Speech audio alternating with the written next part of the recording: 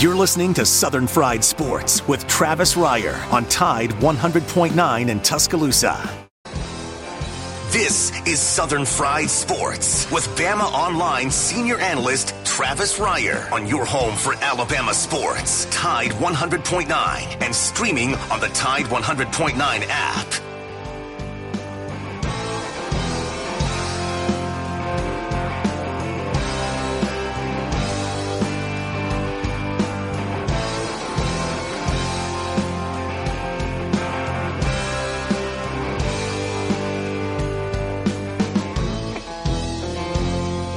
Make it through this year, I think I'm gonna put this bottle down.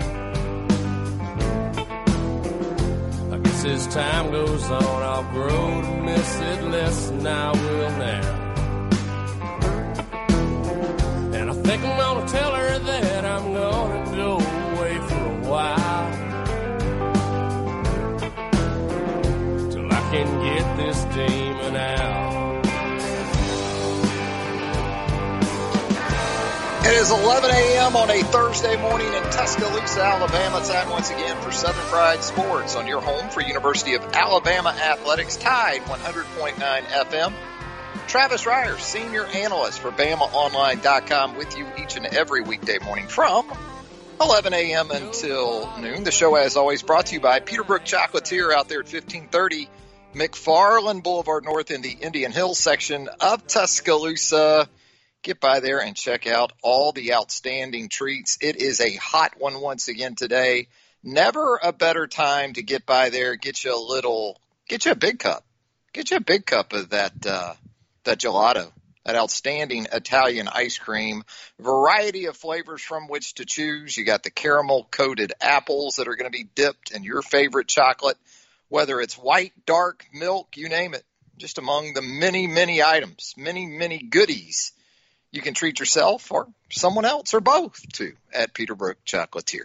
Joined on the program by executive producer Joe Gaither, who together we combined to form the 60-minute band of Sports Talk Radio. Joe, how you doing this morning? Oh, having a great day. Good Thursday. No bad news today yet.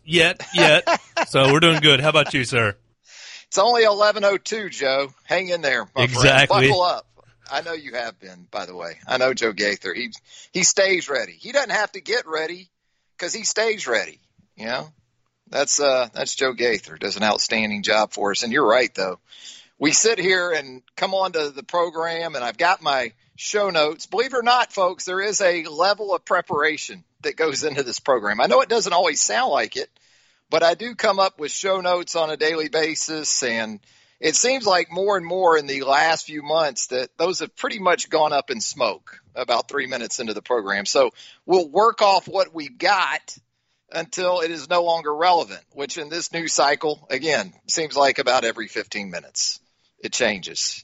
Just this morning, as a matter of fact, you've got some issues coming out of Tallahassee, Florida, where you had already had sort of a Seminole uprising, I guess you could say, back in, what was that, in the spring, on the heels of the George Floyd killing up in the Minneapolis area.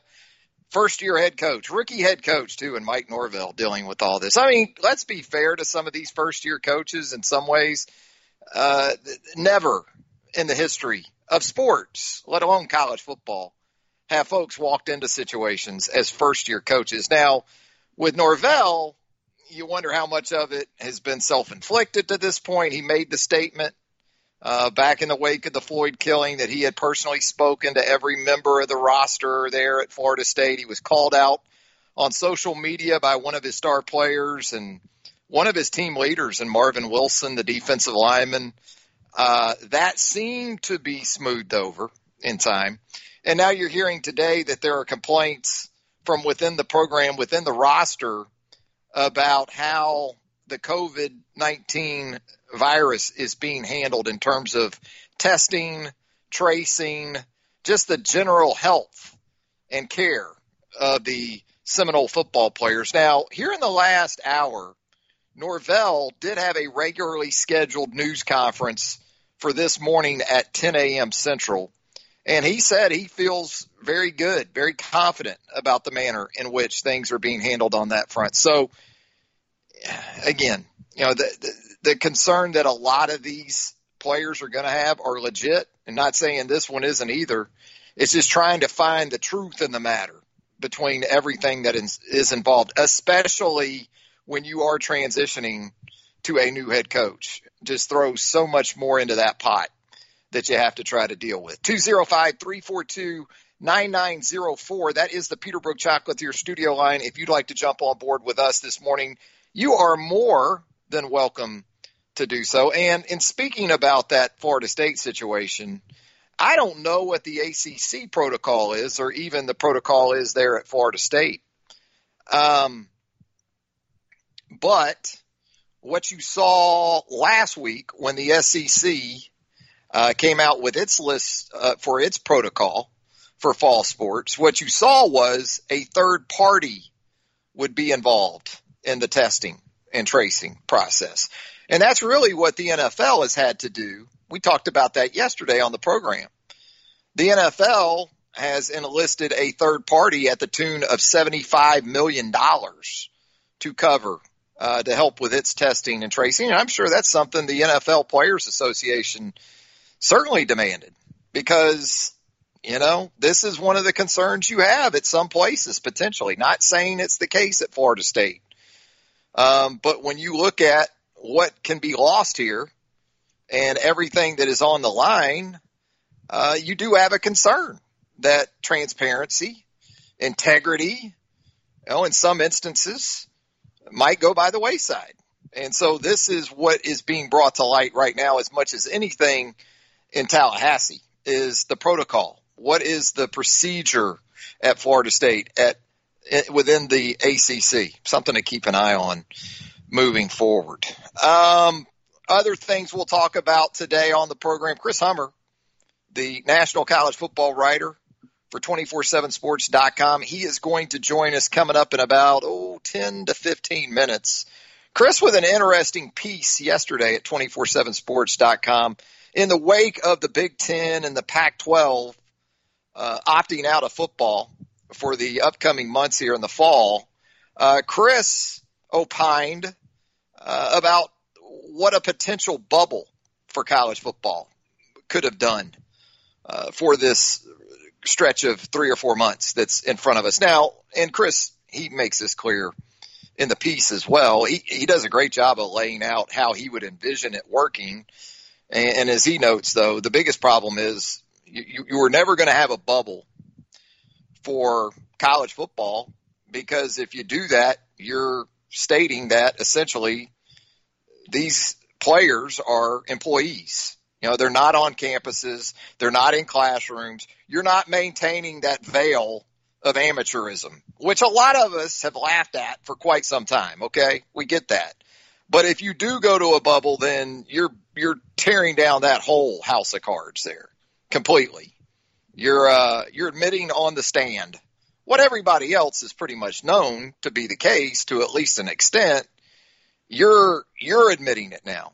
The NCAA has been really the last entity at this point to at least semi-admit that, okay, these folks are, on some level, they're employees, essentially. Yes, they get scholarships. We understand that. But when you do the math on the revenues and everything else, it doesn't necessarily add up. But what I'm going to ask Chris about is, in a time of name, image, and likeness compensation like we're about to have implemented, what if they had gone ahead and got NIL incorporated into collegiate athletics? What if Trevor Lawrence already had a deal with Toyota, right? What if Justin Fields already had a deal with, let's say, McDonald's, Gatorade? What if these guys were allowed to already financially benefit from their name, image, and likeness? Now, where it gets interesting with that is, well, to what extent would they have been able to do it anyway? Because the NCAA and its member institutions, of course, they want to regulate the amount of income that these student athletes are going to be able to rake in. And of course they do. If the athletes are making all the money, what are the schools themselves going to make off corporate sales and things like that? So absolutely they want that ability to regulate. And kind of as a side note to that, just this morning, or actually yesterday, I guess it was, there was a court decision that the NCAA presented saying that without basically regulation of these name, image, and likeness deals and the ability of student athletes to be paid vast sums of money as what would be regarded as educational expenses, the Supreme Court yesterday denied the NCAA trying to have that slowed down at least. So that's interesting to keep an eye on moving forward, because then, you know, what it still could become, and this is where it could get really crazy, because just of what we've seen and how the decision was made to play or not to play in Power 5 leagues here in the last week or so, well, name, image, and likeness regulations could come down to conferences determining individually what is allowed, what isn't allowed. So think about that for a second, because we haven't seen these leagues really in uniform in just about anything, including just here in the last few days with the play or postpone decisions.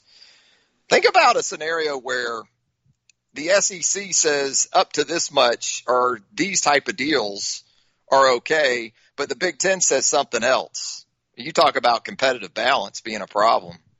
That may be the one thing that forces them to work together, because that could be a complete you-know-what show if it's left to these conferences individually to determine what's okay, how much is okay, what kind of deals are okay once name, image, and likeness goes into effect. 205-342-9904 is the Peterbrook Chocolatier studio line.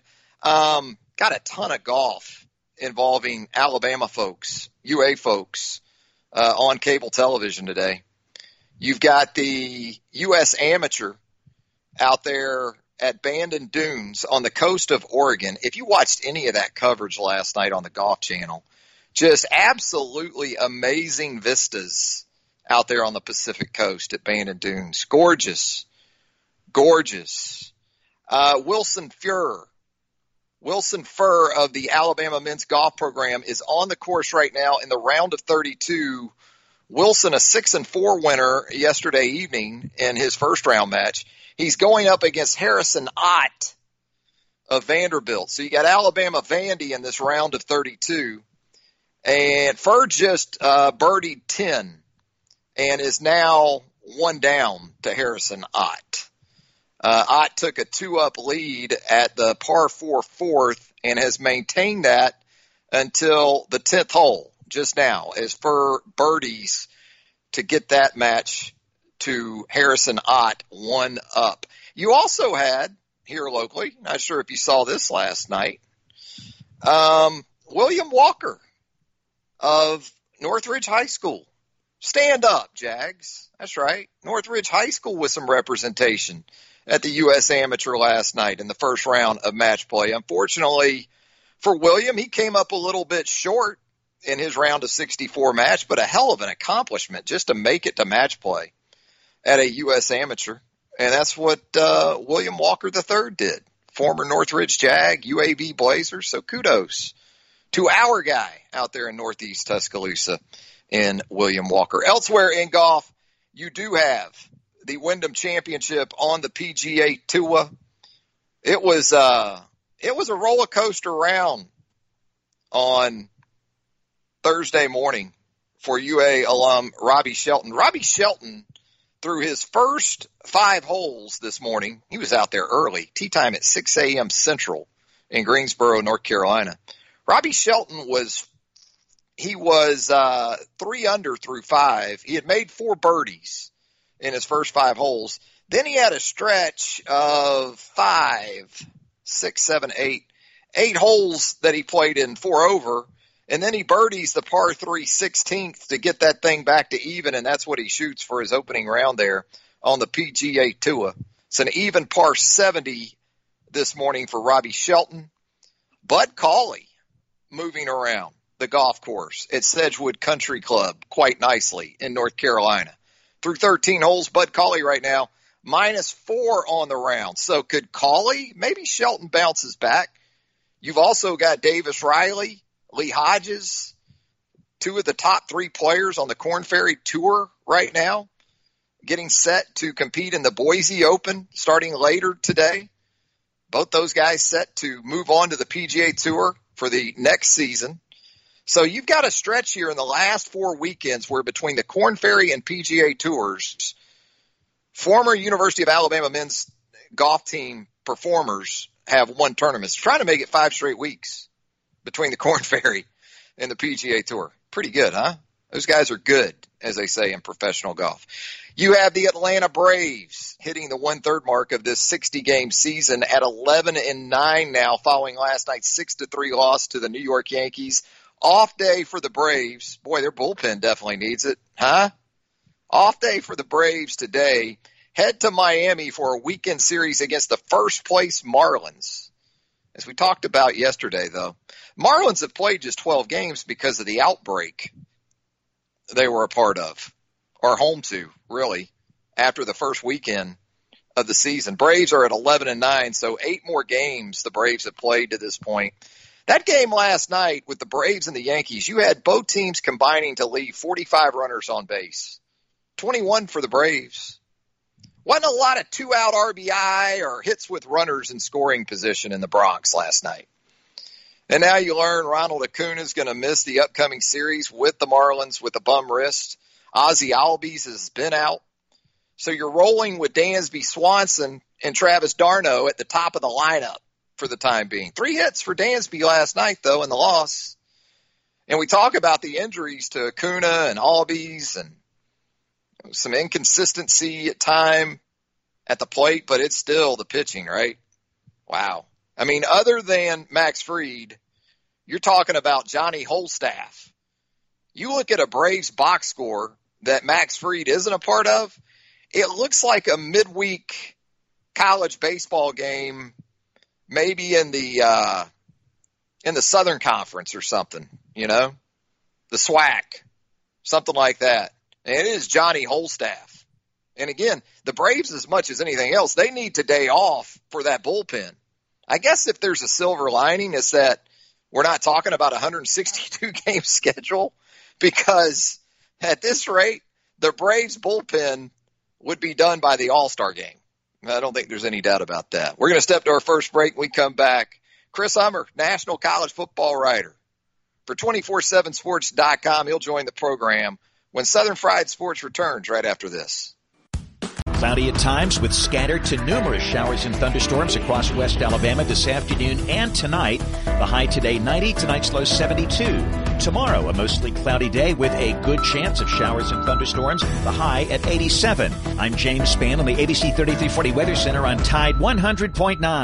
Tide 100.9. For more coverage of Alabama football, visit us at Tide100.9.com or download the free Tide 100.9 app. The Crimson Tide will not be denied.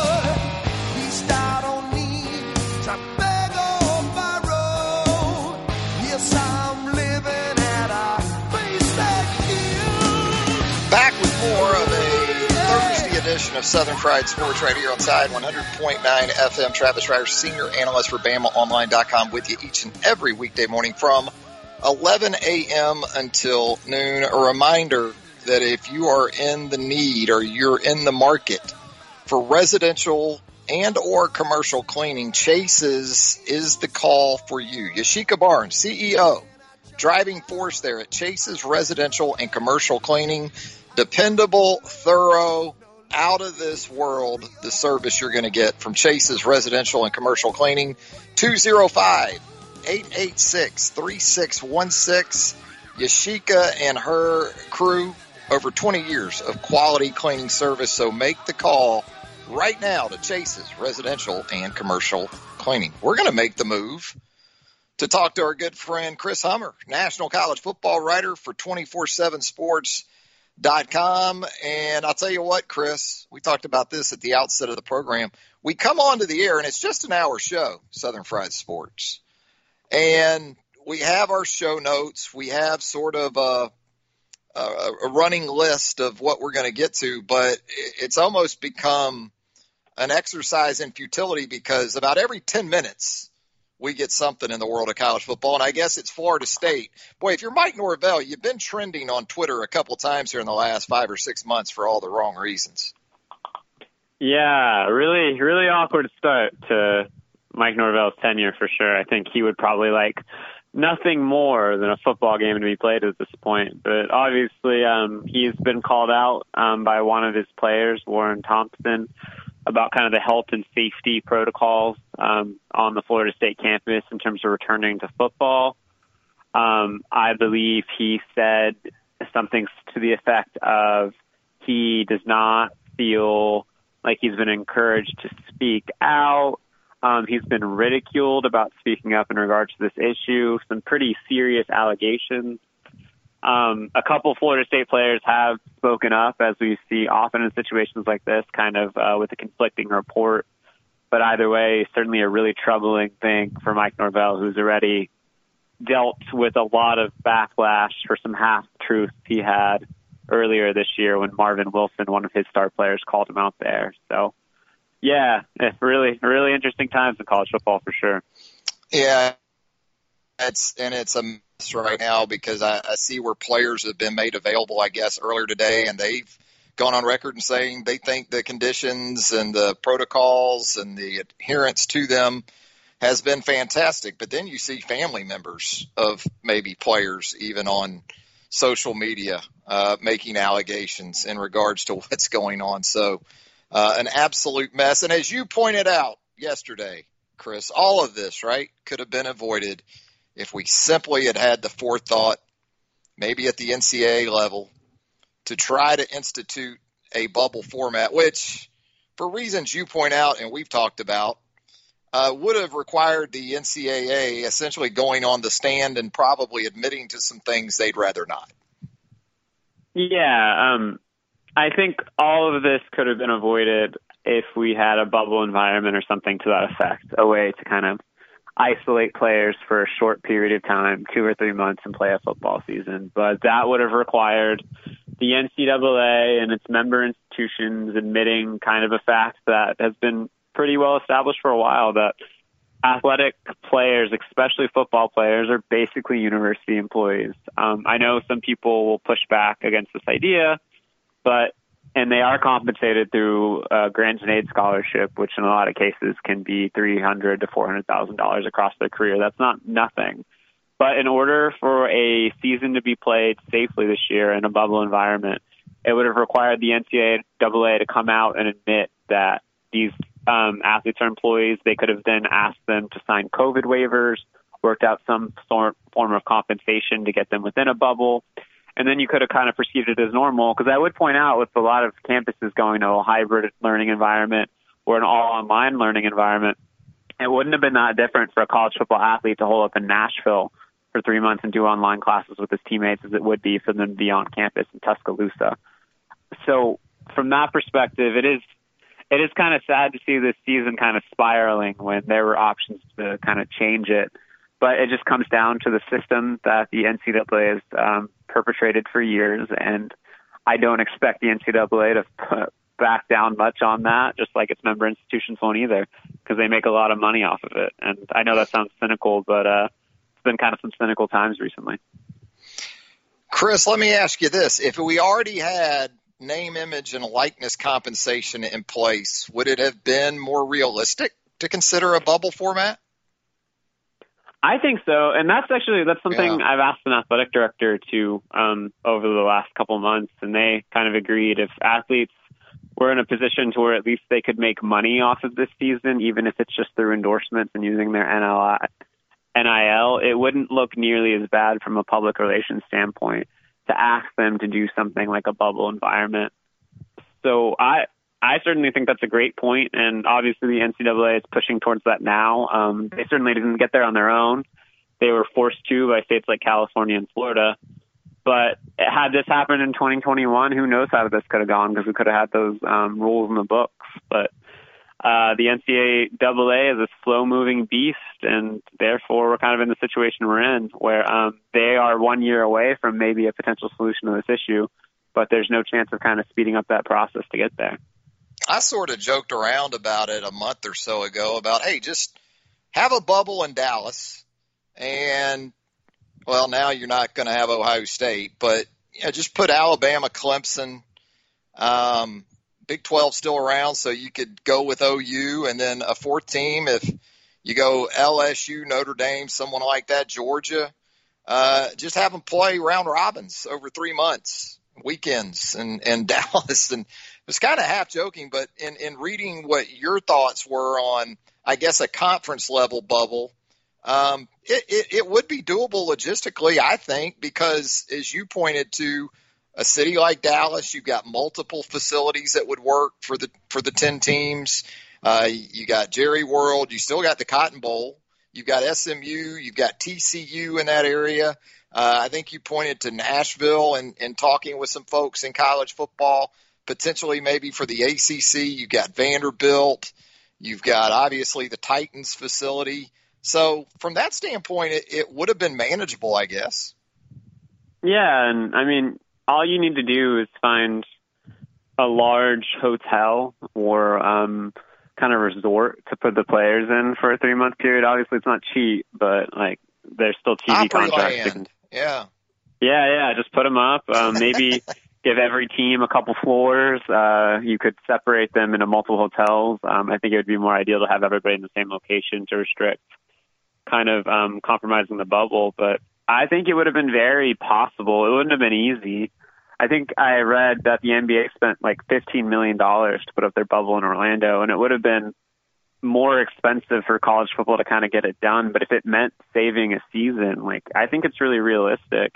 And you could have done it within like a 3 or 4 month period at most. If you shorten the season a little bit, let's say like 8 to 10 games and have like a 2 or 3 week runway for kind of practices and stuff, you could have been in and out within a 3 month period. And that's essentially a semester for college athletics, probably even a little bit less in most cases. So I really do. Go ahead. I'm sorry, Chris. No, I was just going to say, I really do think it was feasible, but just not possible under the current system, unfortunately. Yeah, again, if you essentially admit that the players are university employees, you open the door to that dreaded U word that apparently Dabo Swinney isn't a big fan of. Dabo Swinney not a big fan of the U word, Chris. And, of course, I'm talking about unionization. Yeah, and I think we might be pushing that way. I spoke to a player from Stanford, Dylan Bowles, who was a part of kind of that conversation that led to the We Are United, and then We Want to Play campaigns. He was one of the 3 people on the phone with Trevor Lawrence initially that kind of got that started on Sunday night. And when he was on that call with guys like Justin Fields and Penei Sewell and Kayvon Thibodeau and quite a few other stars in college football, one of the discussions was a players association. And association doesn't come with the same kind of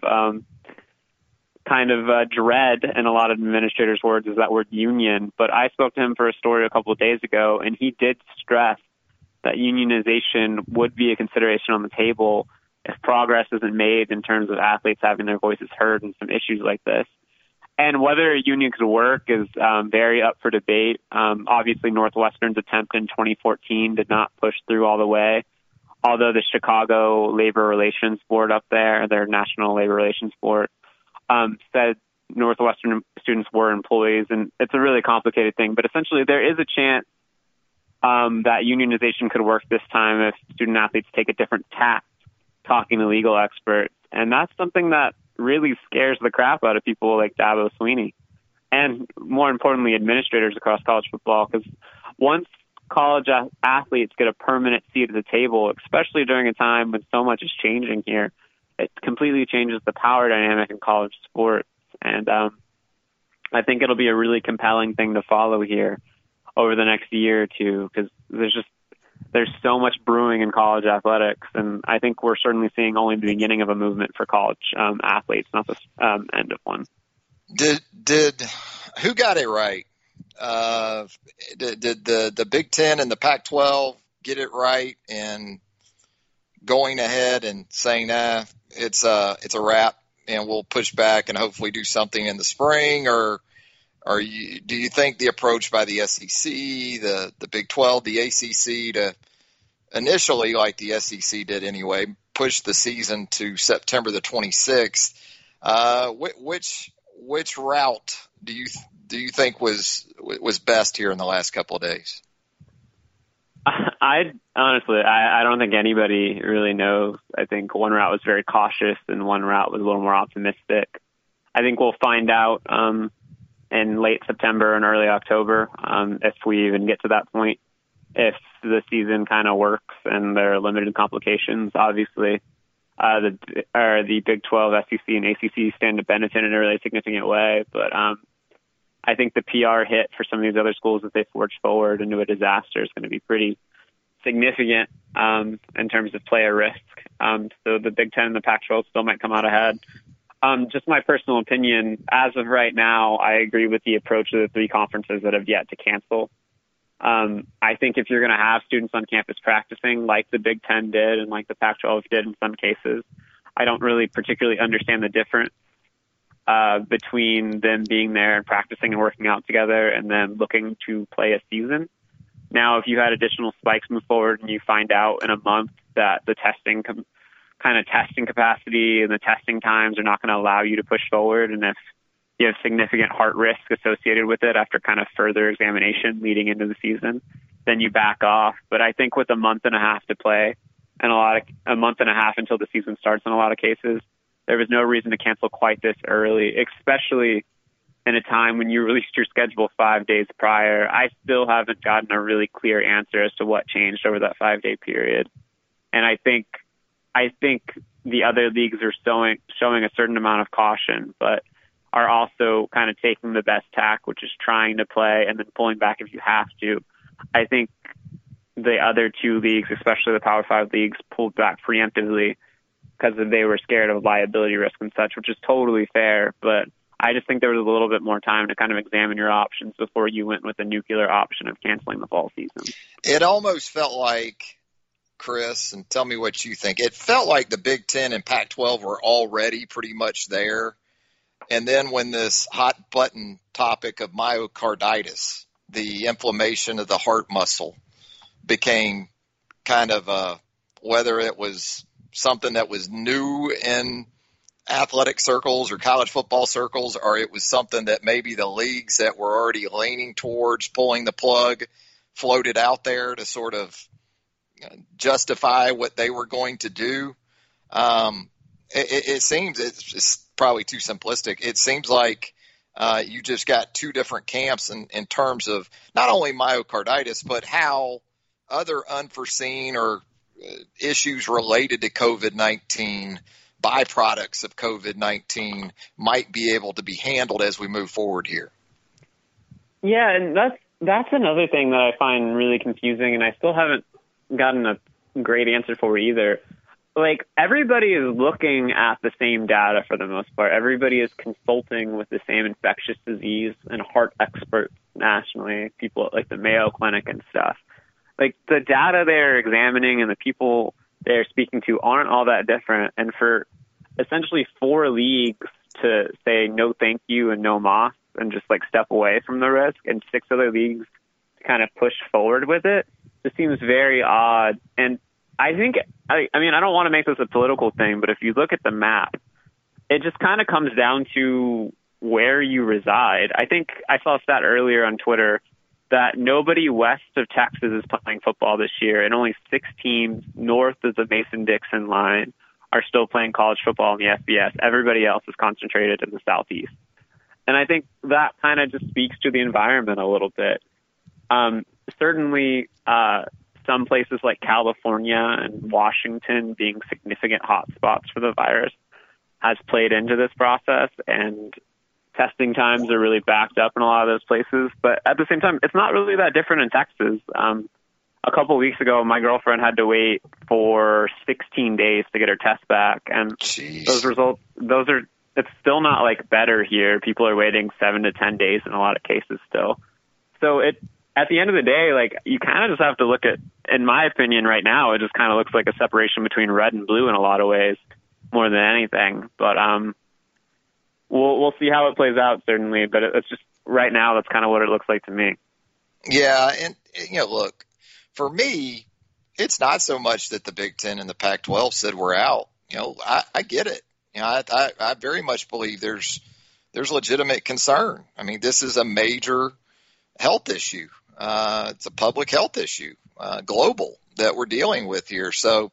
But the contradictions just seem to be endless, even with those leagues. They're not going to play football in the upcoming months, but they're going to keep the 20-hour rule in effect. And I understand, you're eliminating travel and logistics that could, give you a problem where positive tests and infection are concerned. And also, they're also allowing freshman students back on campus to live in dorms. That maybe show up with a clear test within a week of their check-in of those dorms. It's just the contradictions that are seemingly endless that get me, Chris. I don't know. Yeah, it's a really tough thing to kind of balance and to consider. And we hear these universities talk about bubble-like environment on their kind of athletic programs, which is great, and it's true in a lot of cases. Like, I firmly believe a lot of these players, like in the summer, are safest in their athletic facilities. Absolutely. Yeah. No question in my mind, but the calculus certainly changes again, as you said, when freshmen move into the dorms and they're going to in-person classes with 30 to 40 other people who don't have the same restrictions as them and who are potentially still going out on Friday and Saturday night. And those people are going to intermingle at the end of the day, like it's going to happen. So it is really kind of, there's no easy answer here. It's difficult to kind of weigh. It's difficult to kind of contend with. And we don't really know how the student population and the student athletes are going to kind of mix at the end of the day. And yeah, I think it's fair to wait for that. But I also would never blame a conference for not wanting to risk that from starting and kind of going sideways immediately. Yeah, I hear you. Hey, Chris, as always, great stuff at 247sports.com, and we always appreciate you joining us here on Southern Fried Sports. Thanks, Chris. Yep, of course. Thanks so much. There he goes, Chris Hummer, national college football writer for 247sports.com. If you haven't already, give Chris a follow on Twitter at Chris_Hummer, HUMMER. And speaking of player safety, right? Big Ten, we keep seeing these plans from the Big Ten, how they're going to do this spring season. And you've seen Jeff Brom, the head coach at Purdue, I think today, floated on Twitter. Well, it looked to be a pretty cool plan.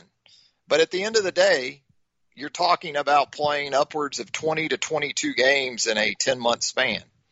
So exactly what is your stance on player safety, if that's what you're talking about doing? Let's head to a break. Come back with more Southern Fried Sports presented by Peterbrook Chocolatier right here on Tide 100.9 FM right after this. You're listening to Southern Fried Sports with BamaOnline.com senior analyst Travis Reier on your home for Alabama sports. Tide 100.9 and streaming on the Tide 100.9 app.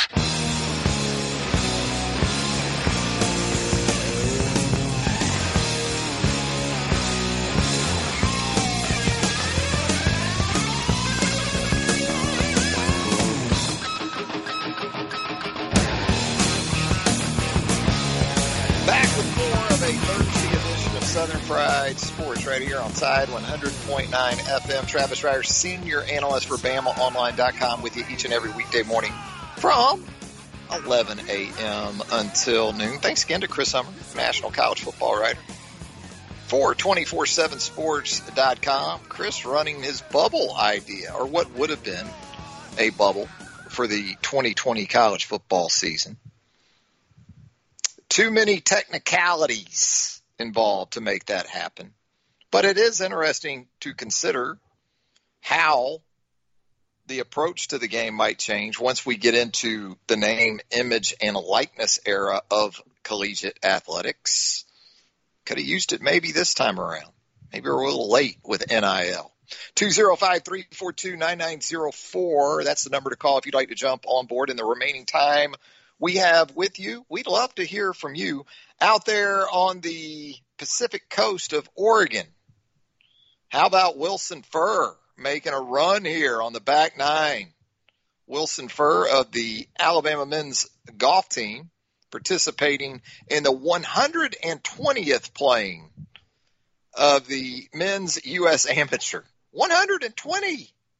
Boy, you talk about some streaks in college football that are going by the boards, like Ohio State's. Last time Ohio State didn't play college football in the fall, it was like in the 1800s, I think. So you got to go back, you got to go back to 1900 for the start of the U.S. Amateur. And Wilson Furr has won 3 of the last 4 holes in his match against Harrison Ott. Furr was 2 down going to the back nine. He has won 10, 12, and 13. And Wilson Furr, after a birdie at the par 5 13th, is 1 up in that match with Harrison Ott. So there you go. Little real-time U.S. Amateur update involving Alabama golf. You're seeing the NFL camps really get going now, right? Hearing and seeing some positive things in relation to some University of Alabama products. Heard Doug Marrone. Watched that news conference this morning. Our Jacksonville Jaguars, of course. Doug Marrone, the head coach. And he was asked about Cam Robinson. You know, Cam has had some injuries. He's had some ineffective play. Mostly it's been about the knee injury from a couple of years ago. But Cam, the former Outland Trophy award winner here at UA, going into a contract year for Cam. And it sounds like he is now a couple of years removed from that knee injury.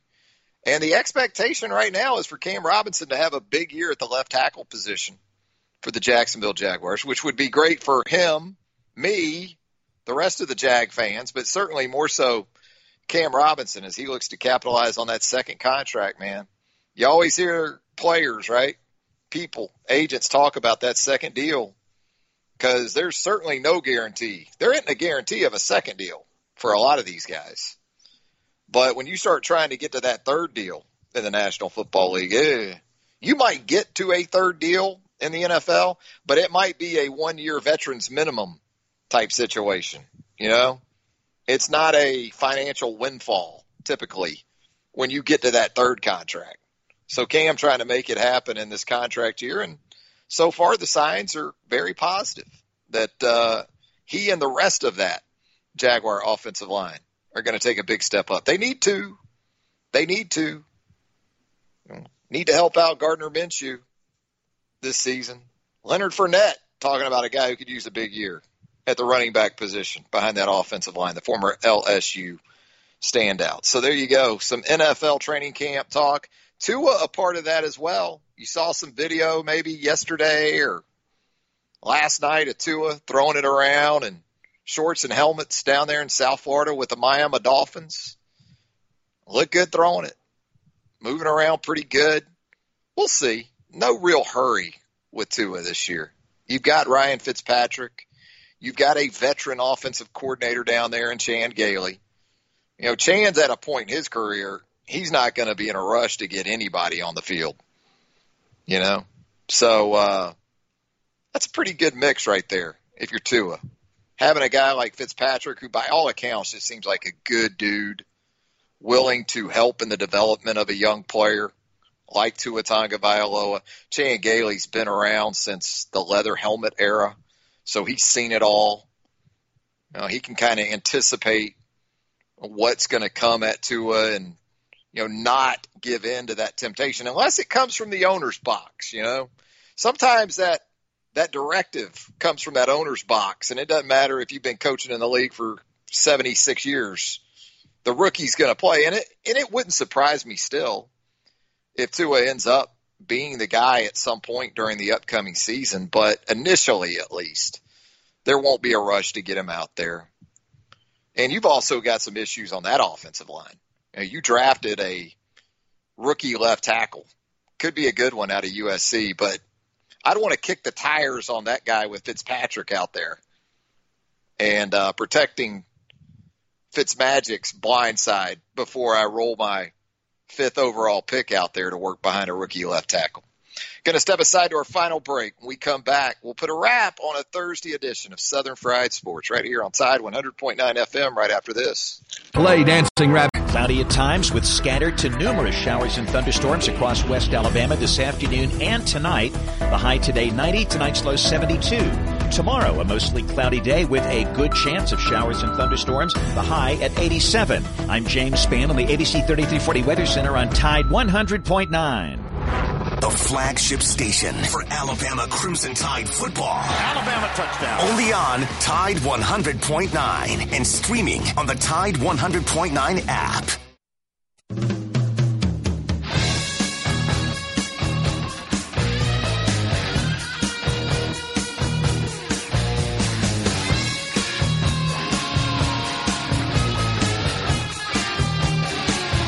No real reason for it. Some Thursdays when I need some David Lee Roth era Van Halen, need some juice, right? And so that's why you got the original lineup of Van Halen for your playlist theme of the day on this Thursday edition of Southern Fried Sports, which is brought to you in part by Houston Hydrosteam, carpet, upholstery, tile, and grout cleaning. Houston Hydrosteam, home of the Houston Rug Revival. Jackie, his entire staff, great folks, locally owned, locally operated, 205-553-9460. I talk so much about dependability with people like Chase's residential and commercial cleaning and Houston Hydrosteam, and it's because it's a real thing. There's nothing worse than not being able to count on people you need when you need them. And you can do that with Houston Hydrosteam. 205-553-9460. Wanted to get into some of that mock draft talk yesterday that we saw from our guy Todd McShay of ESPN. We touched on it a little bit with Cecil on the show yesterday. But in that way too early mock from Todd McShay on Wednesday, you saw Patrick Surtain, not just as a first rounder, according to Todd McShay, for the 2021 draft, but the number 2 overall pick to Trevor Lawrence. How about that? McShay had 4 Alabama players in his first round mock. He had Surtain number 2 overall.